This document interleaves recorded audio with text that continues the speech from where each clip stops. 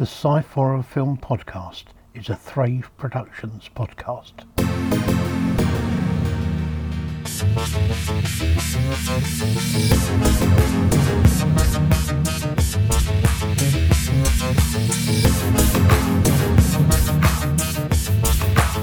The Sci-Fi Film Podcast.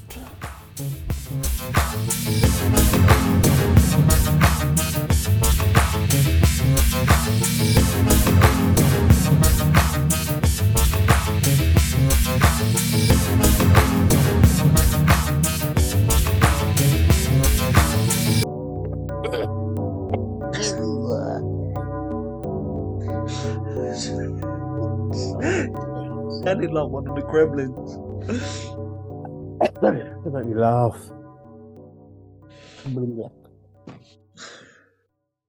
Hello.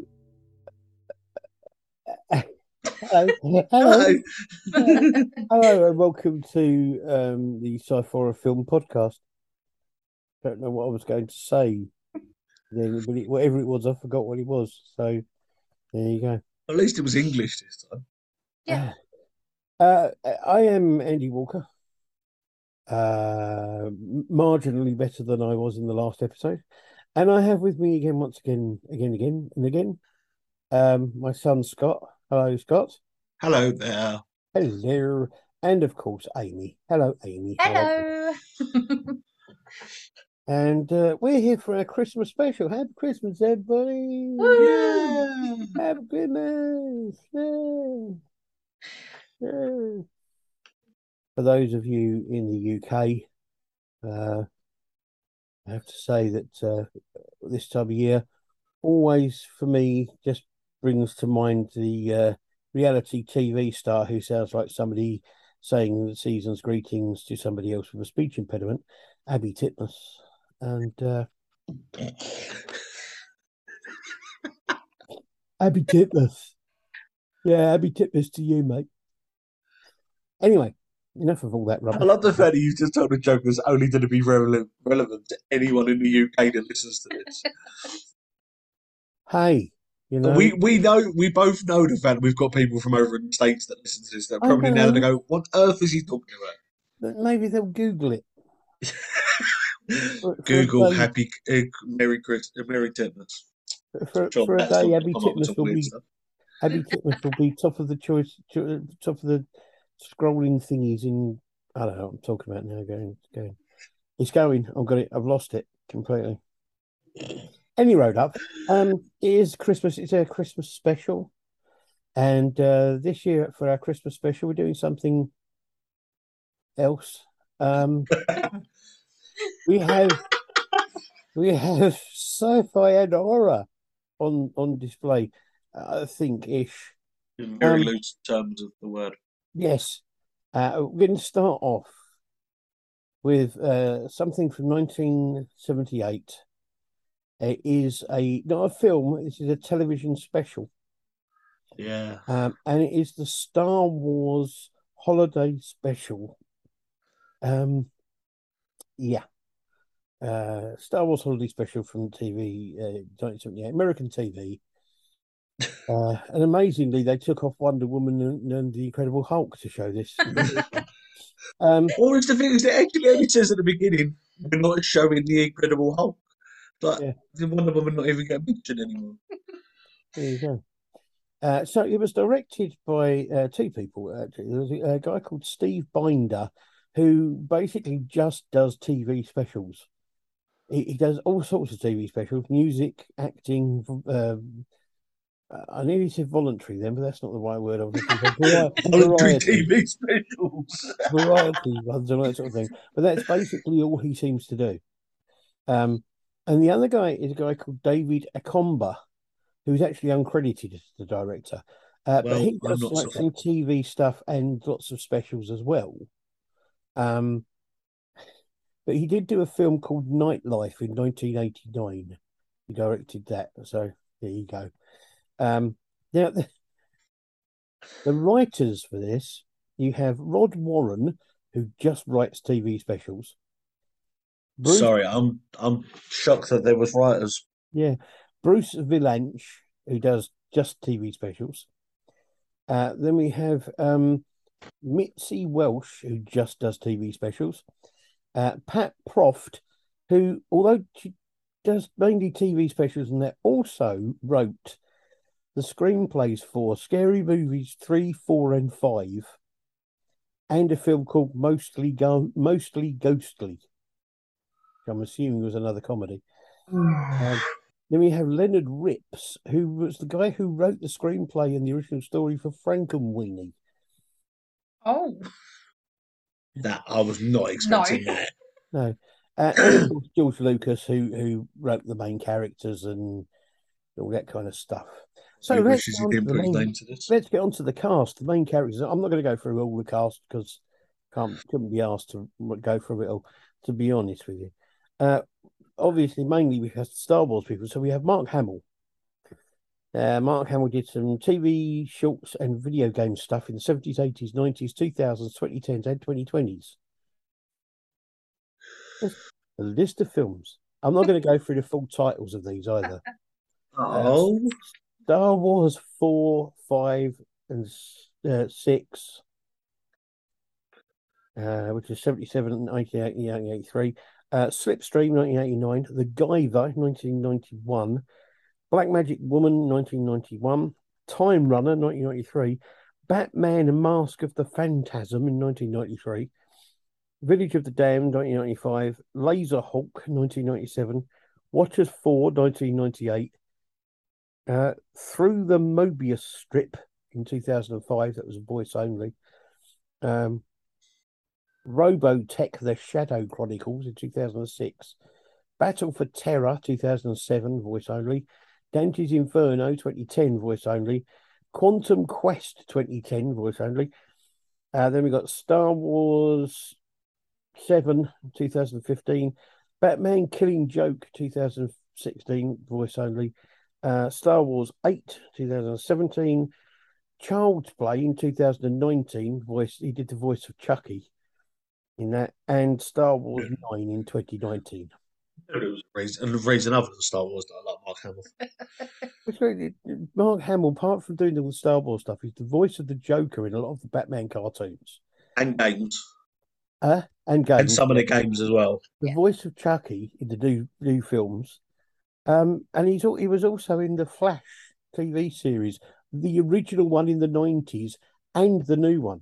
Yeah. Playing the same character. Yeah, he seems to have a very wide range of stuff that he's played in. Yeah. Like, obviously, I know that one of the other characters, like Harrison Ford, he's been in loads of stuff. But Mark Hamill's ones seem to be very obscure. I think the thing is, it's a way to make yourself so that you're going to be booked for Comic-Cons for the rest of your life.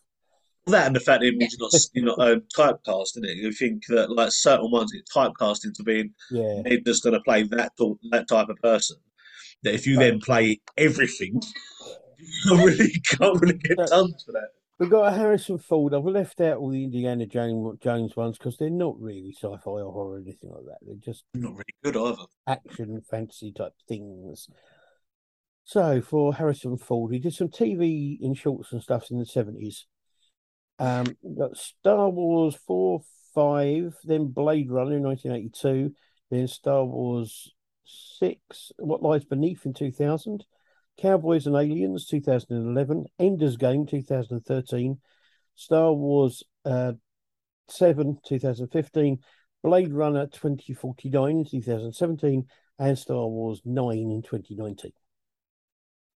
Can't believe how old that man is either. But there you go. So it's weird that he's that old and he's only just started looking. Yeah. Carrie Fisher did some TV short stuff in the 70s, 80s, 2000s, and 2010s. We've got Star Wars 4, 5, and 6. The Time Guardian, 1987. Scream 3 in 2000. Sorority Row in 2009. Star Wars 7 in 2015 and Star Wars 8 in 2017. She was also in Star Wars 9, but only for a brief sort of cameo. As long as her image was used, not her. Yeah.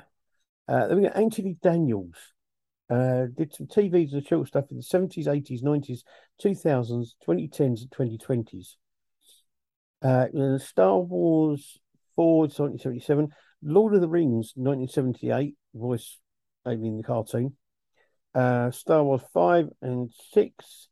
I bought a vampire motorcycle in 1990. Brilliant. It was in Star Wars 1, 2, and 3. Star Wars The Clone Wars in 2008. Star Wars 7 in 2015. Rogue One in 2016. Star Wars 8 in 2017. Solo in 2018. And Star Wars 9 in 2019. The interesting thing I thought was the fact that although he was in Solo, he wasn't playing C-3PO. He was playing a completely different character, which is kind of weird. Yeah, he's one of the few that's actually credited to be in almost every Star Wars film, but he's the only one that doesn't play the same character. And we have Peter Mayhew, who of course plays Chewbacca. Did some TVs and shorts in the 1980s. And we got Star Wars 4, then Terror in 1978, Star Wars 5 and 6, Star Wars 3, Yesterday Was a Lie in 2009, Star Wars 7 in 2015, and Killer Inc. in 2016. That's a very good one. We have James Earl Jones. I found this fascinating. James Earl Jones did the voice of Darth Vader.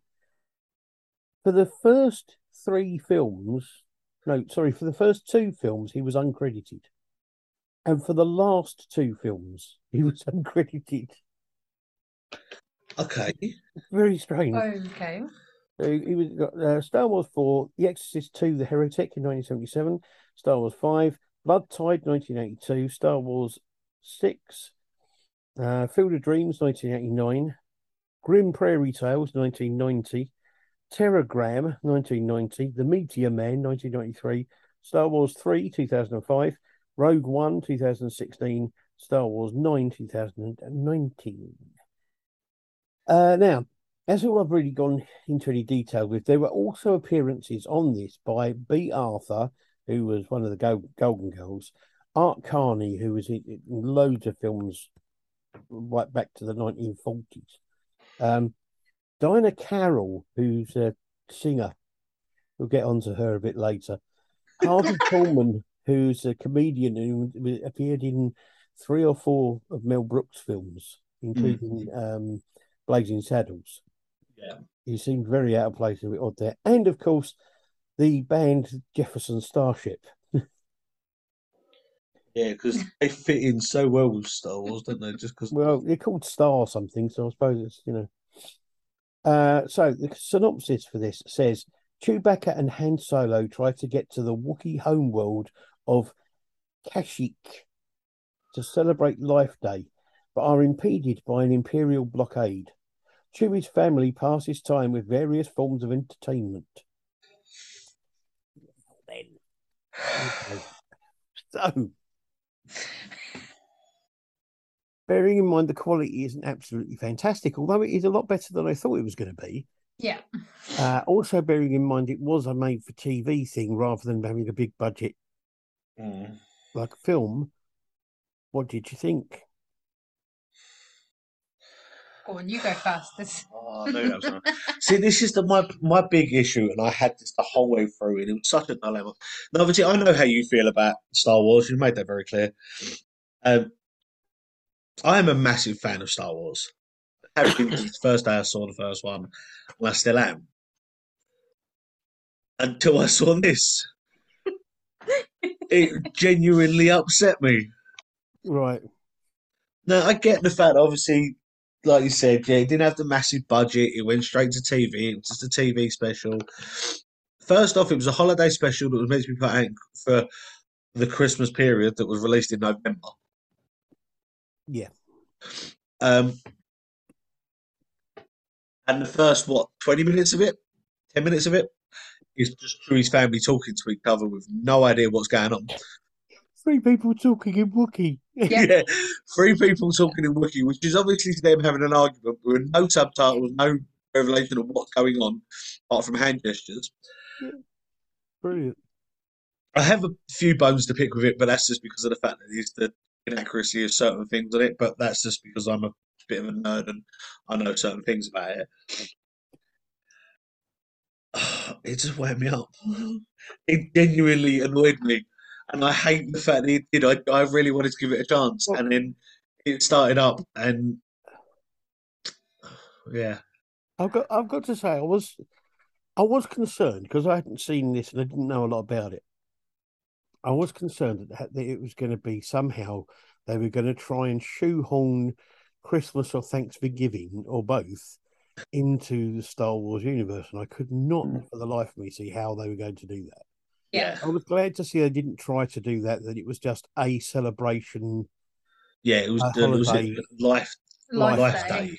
Yeah. I'm glad they did that. But yeah, I mean, the first 10 minutes of it being three people that you've never come across before arguing with each other in Wookiee is kind of And like, what? The thing is that makes me laugh with that, yeah, is the fact that this was released, and I looked this up, this is meant to be set in between, this is going to get so complicated, in between the original movie and Empire Strikes Back. Yeah. So it's set on, just after the very first one. It's not until in the Star Wars universe and all the pictures, all the films and all that, you don't actually find out who Chewie's family are until the recent movies. Okay, yeah, I know they're the prequel ones, but until the recent movies. Yeah. So anyone in the 70s that this was going on, this does just look like it's a make-believe family. But the thing about it as well is the fact that this was only originally ever shown in America. Yeah. So anybody who follows the Star Wars storylines or anything outside of America wouldn't have seen this at all. Yeah. Yeah, it's just it's just a bit like, oh, I don't get that. Okay, they've got me. It was in ad creases in it. Like the Star Wars universe thing, Luke always understood what R2D2 said. It's the stupid thing that they had. Certain people understood the robot beeps and all that. Yeah. Luke was one of them. So I don't understand why they needed C3PO to translate it. Yeah. And I don't know, it was just full of so many things that wound me up. Immediately, one of them didn't wind me up until Amy pointed it out to me, which is about Mark Hamill wearing a shit ton more makeup than he needed to. Yeah, his hair looked really. Yeah. I wonder if he was making another film or something. Yeah, I think it looked like it had been made blonde. Yeah, his hair looked. I know obviously his hair is up, but it looked fake. His face was way too dark for what it should have been.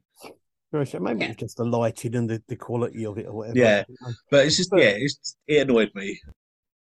I mean, there were a few things that I guess I couldn't. The holographic circus thing was just like, okay, this is mildly okay, and yes, it's great. You've got all these holographic style effects, but it went on for about 20 minutes too long. Yeah, it was just like. And the other thing it's got to remember as well, I suppose, is this was probably made to be aimed more at a child-friendly audience. It was aimed. Yeah, it is a PG. That's sort of what, like, don't get me wrong, this made me really angry for all the wrongs they've done for Star Wars. But I looked at it from the point is if you're a kid in the 70s and you're a massive Star Wars fan, seeing this on TV would be so genuinely exciting. Oh yeah, because you're seeing your favorite characters and you're seeing different sides of like Chewbacca and his family. From that point of view, if you were there at the time it come out, you'd be so excited. I know I would have been as a kid. If I'd seen this, I would be so hyped up for it. Oh yeah, but no, I get what you mean. I really do. I get it. That's how I was trying to look at it. It made me so angry with everything they've done wrong. It's just all the inaccuracies. I was trying to give it a chance. The one thing that kind of didn't fit in, and I didn't understand the point of having it on there really, apart from this is something to please the dads maybe, was talking about the granddad's experience. This kind of thing where the granddad puts his helmet on to watch what is effectively going to be Wookiee soft porn. Yeah. That ends up being a human woman singing.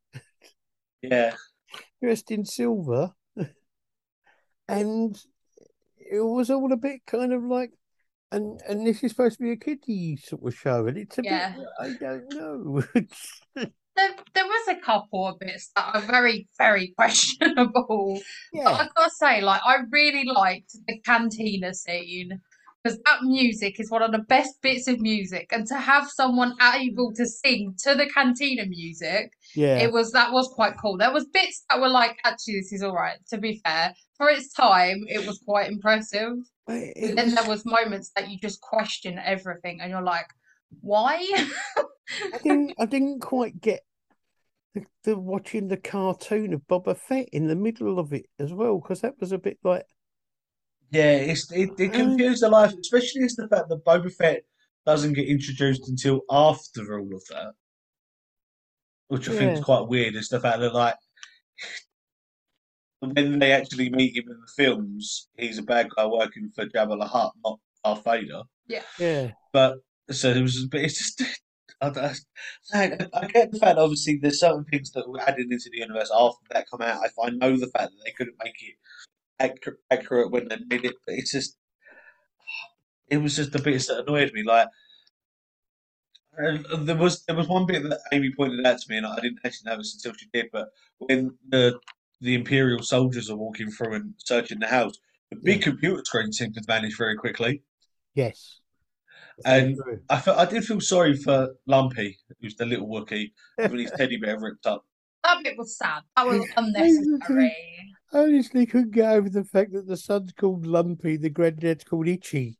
Yep. Yeah, that's the thing that makes me laugh is the fact like you got Chewbacca, whose name's obviously shortened of Chewie. Marla, whose name is shortened, and I'm not going to try and pronounce it because I'm not that brave. And Lumpy's one is shortened from what it was, but even that it still says Lumpy Room, Lumpy. I mean, it's just and it's like just like weird. But I mean, there were other things that got me. It's like sort of, okay, hang on. So, right, the Wookiees have to go through this kind of strange performance thing with these lights to Yep. open up this portal in space to get them through to this place where they can then celebrate Life Day. And they get through there, and the droids and all of the others are there before them. yeah, How did they get there? yeah. They didn't perform the magic thing. How did they get in there? I just It was a bit like, and as for the comedy bits with what's his name? I can't remember his name now. oh, you mean Harvey this? Korman. The The bits bit with the with performance and making, yeah. Oh making my the god. cake and a couple of other bits with him in that were just kind of like, what were they supposed to be? Because they weren't even very funny. No. And Yeah. it was just a bit. Uh, So, like I said, like Amy said, I get the fact that obviously in the 70s, this is obviously aimed at, well, certain parts of it are obviously aimed at a younger audience, and yeah, so it might have been funny to them and all that. But yeah, obviously there's other bits that with the I'm never going to be able to say it again, but the Wookiee soft porn. Yeah. yeah. Wookiee softball. That It's was just That's just I'm never. It's not needed not. ever. To be honest, it's not a sentence that I had ever thought I would say or would come out of the No. mouth of my dad. and But then an appearance by a a band who were pretty much past it by then, Jefferson Starship, to be honest, playing a song that wasn't actually one of their big hits. no, just because it fit in with the whole And fear, it was the just whole. a bit like, meh. And the other thing is the fact that, without being funny, it's an hour and 37 minutes long, for God's sake. Yeah. Yeah, Uh, yeah. the thing that got was this TV special is almost the same length as the horror film we watched. Oh, it's the thing I was looking at as well. It's the fact that Like, what? when I looked at it, when this aired on the TV, Yeah. obviously over in the States they've got it timed differently. There's a lot of adverts in it, so this actually ran properly with the adverts for 2 hours. Yeah. I mean, I couldn't be bothered to sit and watch this for 2 hours. I almost No. didn't. I couldn't be bothered to watch it for half hour. I must, to be honest with you, I must admit, I watched it in two bits because I got fed up. Yeah, I did find myself sort of realizing that I was paying a bit more attention to my phone than I was the film. Well, no, I But fell asleep the first time I watched it, and then I had to watch it again. no, I did. He was falling I was asleep. I thought, had to poke him awake and be like, hello, there's a film on. yeah, Which is really annoying because I'm saying I'm a massive Star Wars fan. I have been ever since the first one. To me, this was. I mean, I don't know what sort of money they made from it in the way of merchandising or anything else, or just the money from the revenue for making it. But this was just one huge cash in, and nothing else. There was no need for it. Apart from that, it's even more of a cash in than the Ewok movie. Like, honestly, what they could have done instead of doing this, they could have had all like the characters appearing, but done more of an animated show with Chewbacca going back to his family, taking out all the weird jokes. Yeah. They could have just condensed it down to a little show with like maybe like Mark Hamill hosted it or something. They could have done so much more with like having to extend it out for 2 hours. The other problem I had was when they first go to the trading post and Art Carney's there, and the guy is there from the Imperial. In my head, all I could see was Spaceballs. Yeah, I've got so much of a problem with that helmet. It's the fact that I do. That's all I can see is Spaceballs. Spaceballs. Yeah. And to be honest, and I would say, as much as I love the fact that parody film is amazing, that is 1,000 times better than this. And it's annoying because I'm a big Star Wars fan, and I've never felt so wound up by a film by anything I watched. I thought this was overlong. It was boring, and it was just rubbish. Yeah, it's just that, like you said, they were jumping on the trend because Star Wars was such a different thing for that time. Yeah, they were just jumping on it to make the money and have look, Mark Hamill's in it. Let's get the money from it. I was quite surprised that what's her name? Carrie Fisher had such a good voice. Yeah. Oh, she had an amazing voice. That woman was a goddess. She was like amazing. I've never seen before, so I was quite surprised by that. What I think was the funniest bit out of this so far, and I actually thought fit better, the depiction of Harrison Ford as obviously Han Solo in the cartoon. Yeah. That was probably the best bit of that. Yeah, they were all so weird. The cartoons were very weird. The other thing you noticed about the thing though is the fact that they named Peter Mayhew and Anthony Daniels, who were both couldn't recognise them because they were in their costumes. They didn't name the guy who played R2-D2. Oh, was it Ronnie? No, not Ronnie Barker. Yeah, I know what you're talking. They didn't name him at all, and you kind of go, "Oh, was he out of favour?" Yeah. Oh, Kenny Barker. Kenny Barker, yeah. Yeah, no, it's just the thing is he's on there like on the cast list, but he's not actually on the thing as like he's there. No, he's not named. It's just. But then again, at that point, not many people knew that he was in the suit. And then they do give some reference back. They kind of show some clips back to other people and all this kind of thing. And so when the cast list goes up at the end, there is reference to people like Dave Prowse and people like that. But yeah, I agree with both of you guys. This is blatantly just them jumping on the bandwagon for the fact that it was money. Yeah. And it's come out in when this first aired was a year after the first film came out, and I don't even think it was a full year after it come out. So it's blatantly them just trying to keep the revenue going in and coming in for it, I think. Yeah, absolutely. It's a shame. Oh, there you go. Well, we've watched it now. We can put that down as something we've done. Yeah. Okay, let's move on to our horror film. Our horror film is the 1974 original version of Black Christmas. Yeah. The director of this is Bob Clark, who did some TV and short stuff in the 1980s. He made Children Shouldn't Play with Dead Things in 1972 and Death Dream in 1974. The writer, Roy Moore, he wrote a film called The Last Chase in 1981. Now, interestingly, I thought this is that Black Christmas has been remade twice. Once in 2006 and once in 2019. And both times, all they did was they adapted his original screenplay. Yeah. So effectively, he was the writer for all three versions of the same film. Yeah. Now, the cast, this is Olivia Hussey. Did some TV and shorts in the 90s and the 2020s. she was in loads and loads and loads of films, but not very many of them that were horror or sci-fi. We got The Cat and the Canary in 1978, Virus: The End in 1980, Turkey Shoot in 1982, Distortions 1988, Ice Cream Man 1995, The Gardener 1998, and Headspace in 2005. Then we have, I can never work out how to pronounce this, Kia Duella. I think it's Duella. Yeah. Or Dula. I don't know. It is some TV shorts, TVs and short stuff in the 70s, 80s, 2000s, 2010s, and 2020s. He was the guy who played the main astronaut in 2001. He was the one who played Dave. Yep. What are you doing, Dave? Anyway, he just did The Haunting of Julia in 1977, Brainwaves 1982, 2010, 1984, Alien Hunter 2003, Space Station 76 in 2014, and Fahrenheit 451 in 2018. And we have Margot Kidder, who was overacting for the world. I think she was going for the world championship. TV and short stuff in the 70s, 80s, 90s, 2000s, and 2010s.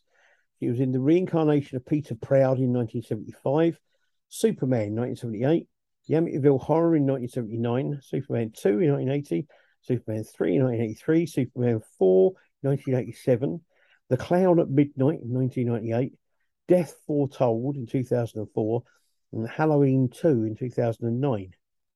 But interestingly, she was also in the TV series of Smallville. Yeah. Which was quite a weird thing. Then we have John Saxon. Now, I'm not going to go through John. I was saying, you didn't go through his list. We've already done this about 3 times. Anybody who wants to hear John Saxon's full filmography thing, listen to episode 41 when we did Battle Beyond the Stars, because I did it on there. Yeah. The other thing I found interesting with this is that the voice on the phone was actually done by a mix of people. There was like 3 different people doing the voice on the phone. Okay. And one of them was an actor called Nick Mancuso, who went on to do quite a lot of other stuff. But it was just quite an interesting fact. There were other people in this. Most of them only have big parts as far as it went in the whole thing. So, I've definitely gone any further than that. If you want to check out who else is in it and what else they did, have a look on the IMDb website. Yeah. That's all I ever do. The synopsis for this says, during their Christmas break, a group of sorority girls are stalked by a stranger. There you go. I was quite fascinated by this film because I've never seen this film before, to be honest. And I was quite fascinated by it. The first thing that struck me was there's almost no music throughout the entire film. Yeah. Yeah, that's strange. Very weird. Especially for that sort of time, 70s and 80s, you normally got quite a bit of music and background music and stuff. Yeah. And there's almost none. And that's really kind of weird, and it works quite well. It's a bit slow. The pace of the film is a bit slow. As I say, Margot Kidder, I think, was overacting incredibly. Yeah, I mean, she was really going over the top for her role. I've got to say, I quite liked this film. I'm in agreement, actually.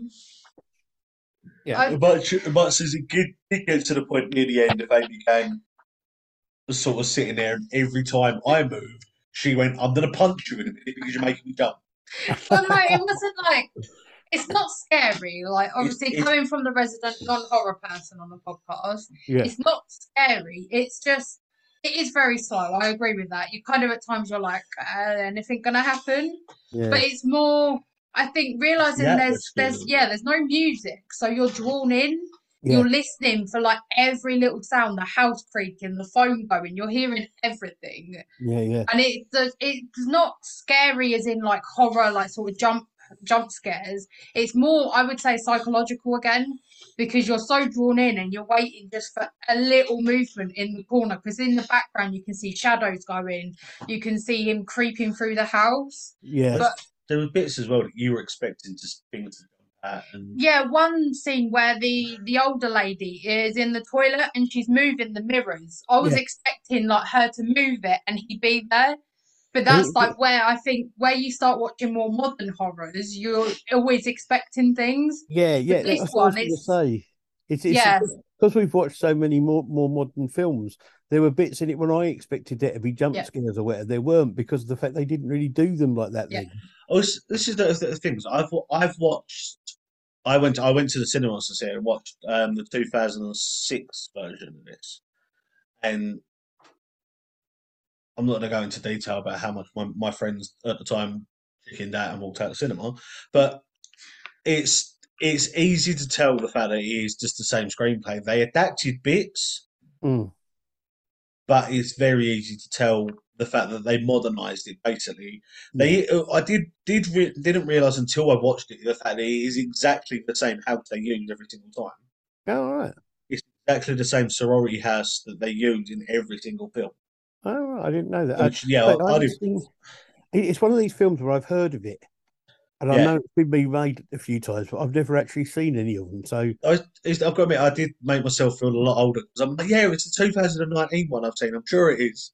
And then it's only when I see the actual poster, I'm like, no, I see that a long time ago. So I'm pretty sure I wasn't that young that old when I saw it. I was like, no, okay, I was. But yeah, it's. I agree with you. It's a very good film. It's a lot more atmospheric than it is scary. I think it's a lot. It draws you in a lot, and you're expecting things, and then certain little bits when it happens, it freaks you out a bit. I mean, without giving away we're trying to do spoilers, although if you haven't seen this by now, then whatever.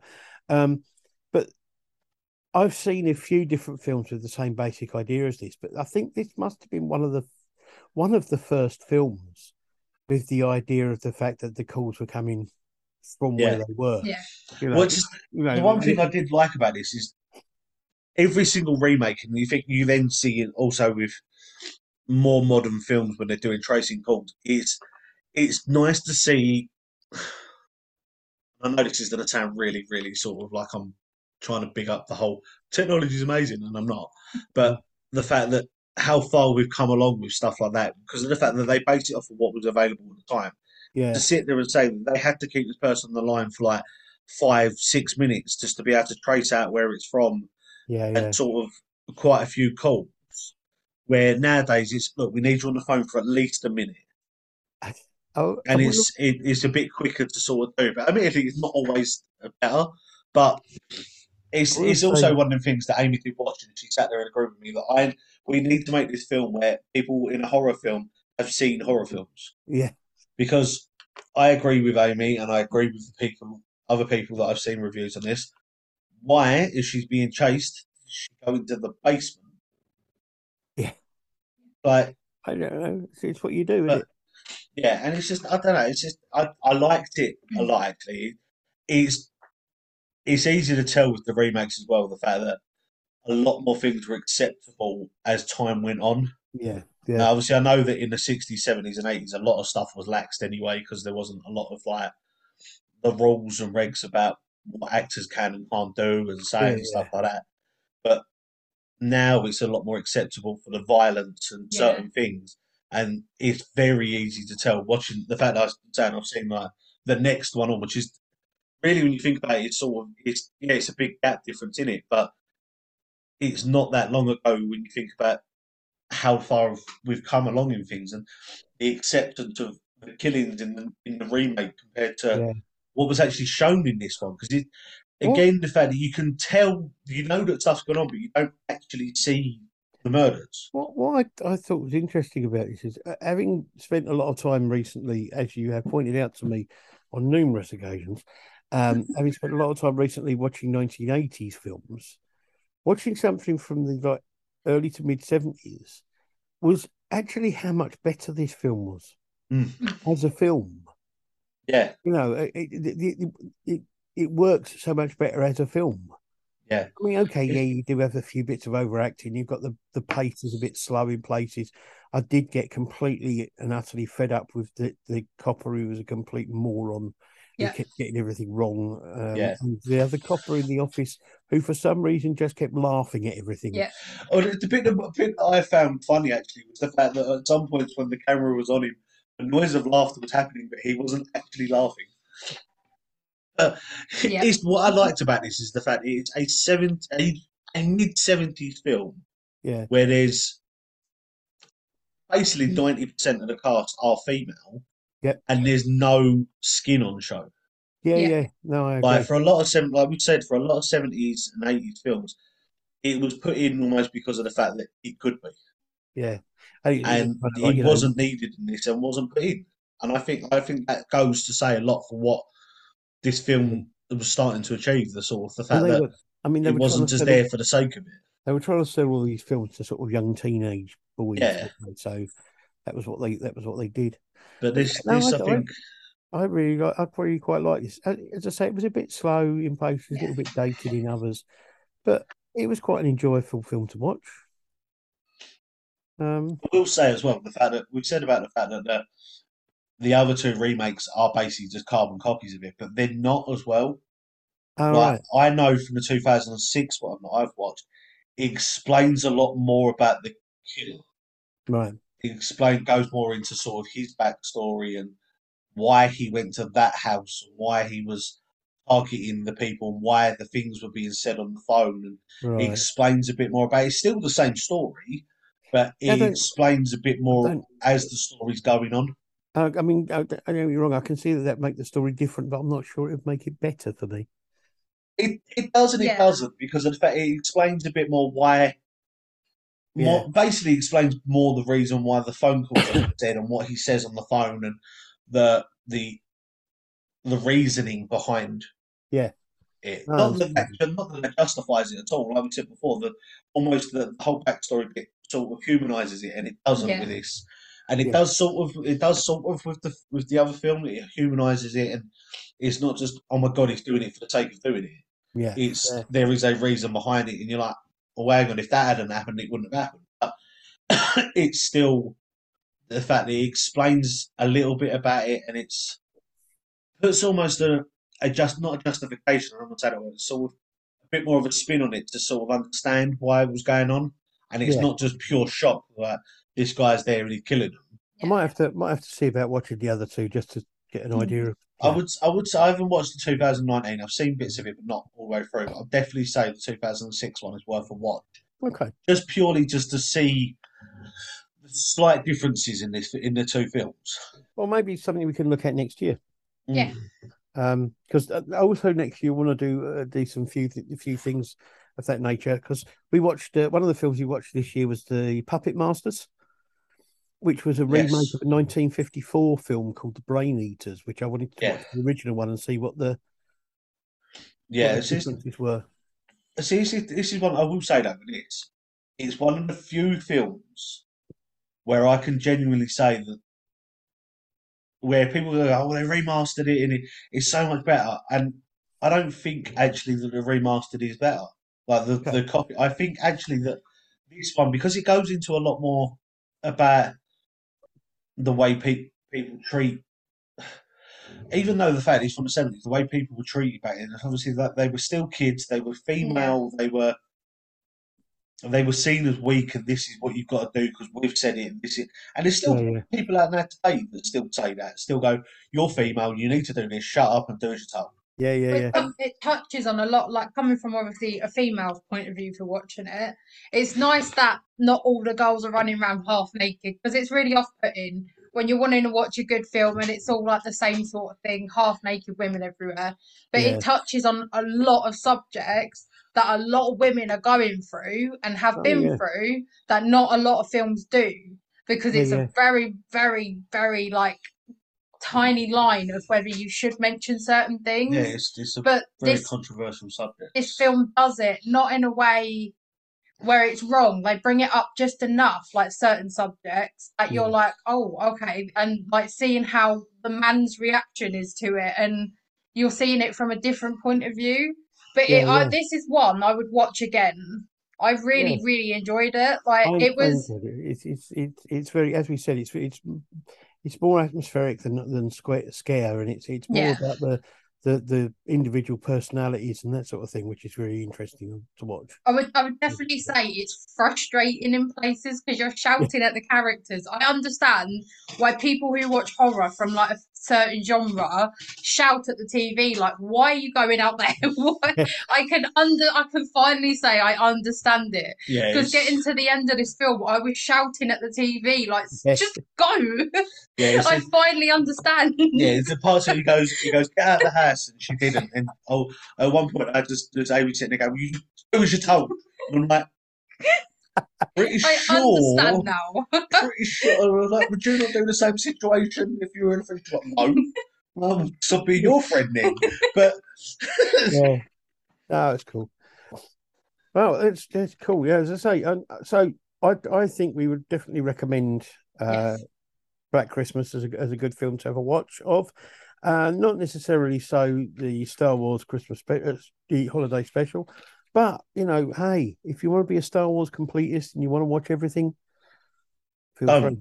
Don't honestly, it will upset you. I can honestly say that if I never saw this again, I wouldn't be overly upset. The only thing I take solace in is that it's not Starship Invasions. Thank God for that. Oh, can you imagine a TV special for all to do with Starship Invasions? No. No. Okay, so there we are.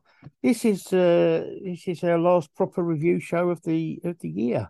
Yeah. We have a show where we're going to round up our thoughts for the things for the year and all that kind of thing, which we'll do. But this is our last actual review. It's good. I would definitely say Black Christmas has got Amy's stamp of horror approval. If you're a wuss like me, I'll put my stamp on it. We'll have to. If you're a wolf like Amy, thumbs up. Yeah, if you're a wolf like Amy, this horror film is fine. Yes. We'll have to see if we can work out a logo to put on the things, so it's good, sort of like gets Amy's stamp of approval. It's going to be my new segment. I'm going to bring it in every time I join. Like Amy's stamp of approval. We need to talk to one of the guys we know that does the little picture stickers that you can link to things and just put that. So next time anyone's looking out for the symbol, they just need to see Amy's picture like that. Yeah. Thumbs up. My new segment for your next year of podcasting. I'm going to bring my segment in. So we're going to do it. Just next year, if there is any ones, we might just put like a massive star across the thing. Amy approved. Absolutely. Yeah, I mean we're gonna try and change things up a bit next year, but we will talk more about that in the next show. Yes. But expect more of the same, and it's been wonderful this year to do these things. Yeah, it's been a bit all over the place with timing, but that's because of things going on and illnesses of ours, illnesses within the family, things going on within people have lives, including us at some point. Yes, people keep telling me I need to get one, so I don't know why. I would like to thank you, Amy, for joining us today, and for any other time you've joined throughout the year. Thank you for having me again. I've done 2 horror movies in 1 week. It's been I'm really quite good. proud. I love the way you looked at me like you were going to get some sort of. Well done, babe. Thank you for having me. I really enjoy doing this. It's fun. I enjoy you being here doing it. It's good to have an occasional sane voice. Yeah. The voice of someone that actually knows a little bit what's coming out of their mouth before it actually does. You go. See, you can put that on your CV. The voice of sanity in a mad world. I never thought I'd be able to say that ever. And I'm the one that can actually talk. Normally, I can't. Yeah, if this was face to face, you'd be sitting there curled up in a ball. But and thank you, Scott, for being part of the show as always. I'm glad I have some uses, I suppose. I've always said I don't care what anybody else says. I disagree with them completely. You are useful.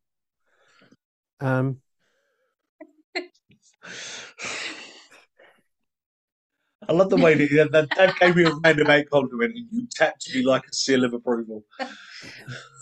Yeah, that's what I'm going to get you. That's going to be your next birthday present. Now it's just going to be a stamp that says Amy approves. And I'm going to probably come onto the next podcast with one on my head. With a thumb like that. Letter A on the hand.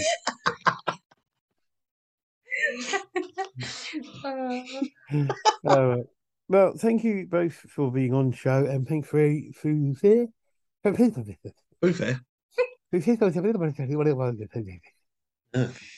Yeah. Thank you to everybody and anybody out there listening and tuning in and watching and whatever. We will be back. As I say, next week we have a kind of end of year roundup, and then after that, we expect to be back around the beginning of February, I think. Yes. Give us a chance to sort things out and plan things and stuff. Run up a list of what we're going to do and possibly try and stick to it this year. Yeah. I tried that this year. I tried writing a list out of all the films I wanted to do. I rewrote the list about 8 times. And not all of it was because films weren't available anymore. It's because he realised that he had actually put one of them. He realised he put a film in twice. And then I scrapped it completely towards the end. Yeah. But this year we'll try and find films that aren't going to suddenly disappear on us or be absolutely rubbish versions. Or from the 80s. I'm not going to guarantee that there will be... Right. No, not so many from the 80s. I'm not going to guarantee that there will be absolutely no 1980s films. There's not so many, because it felt like every week we done one. I know. The thing about it is that the 1980s was a very big year for horror and science fiction films. Yes, but none of them were good. No. Well, no, I think there were a few of them that weren't bad. That's going to be your review for this year, is it? Yeah. Out of all the films we've done throughout the year, and that's 1 a week, or no, 3 a week in some cases, some weren't bad. Yeah. My review of the 1980s horror and science fiction output of the Western world is some of them weren't bad. Yep. Give you a Yorkshire approval. Yeah, they're all right. All right. There we go. Okay. So thank you to everybody for tuning in and everything, and we will be back next week with a final roundup and like that. Thank you, everybody, and goodbye. Bye. Bye. Bye.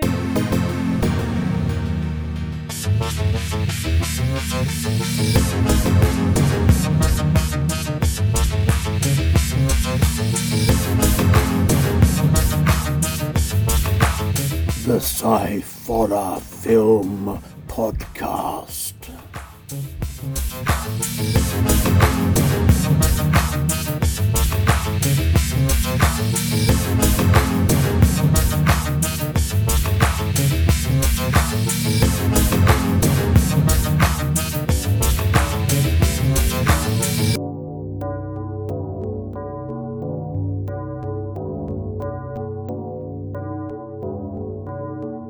The Sci-Fi Film Podcast is a Thrave Productions podcast.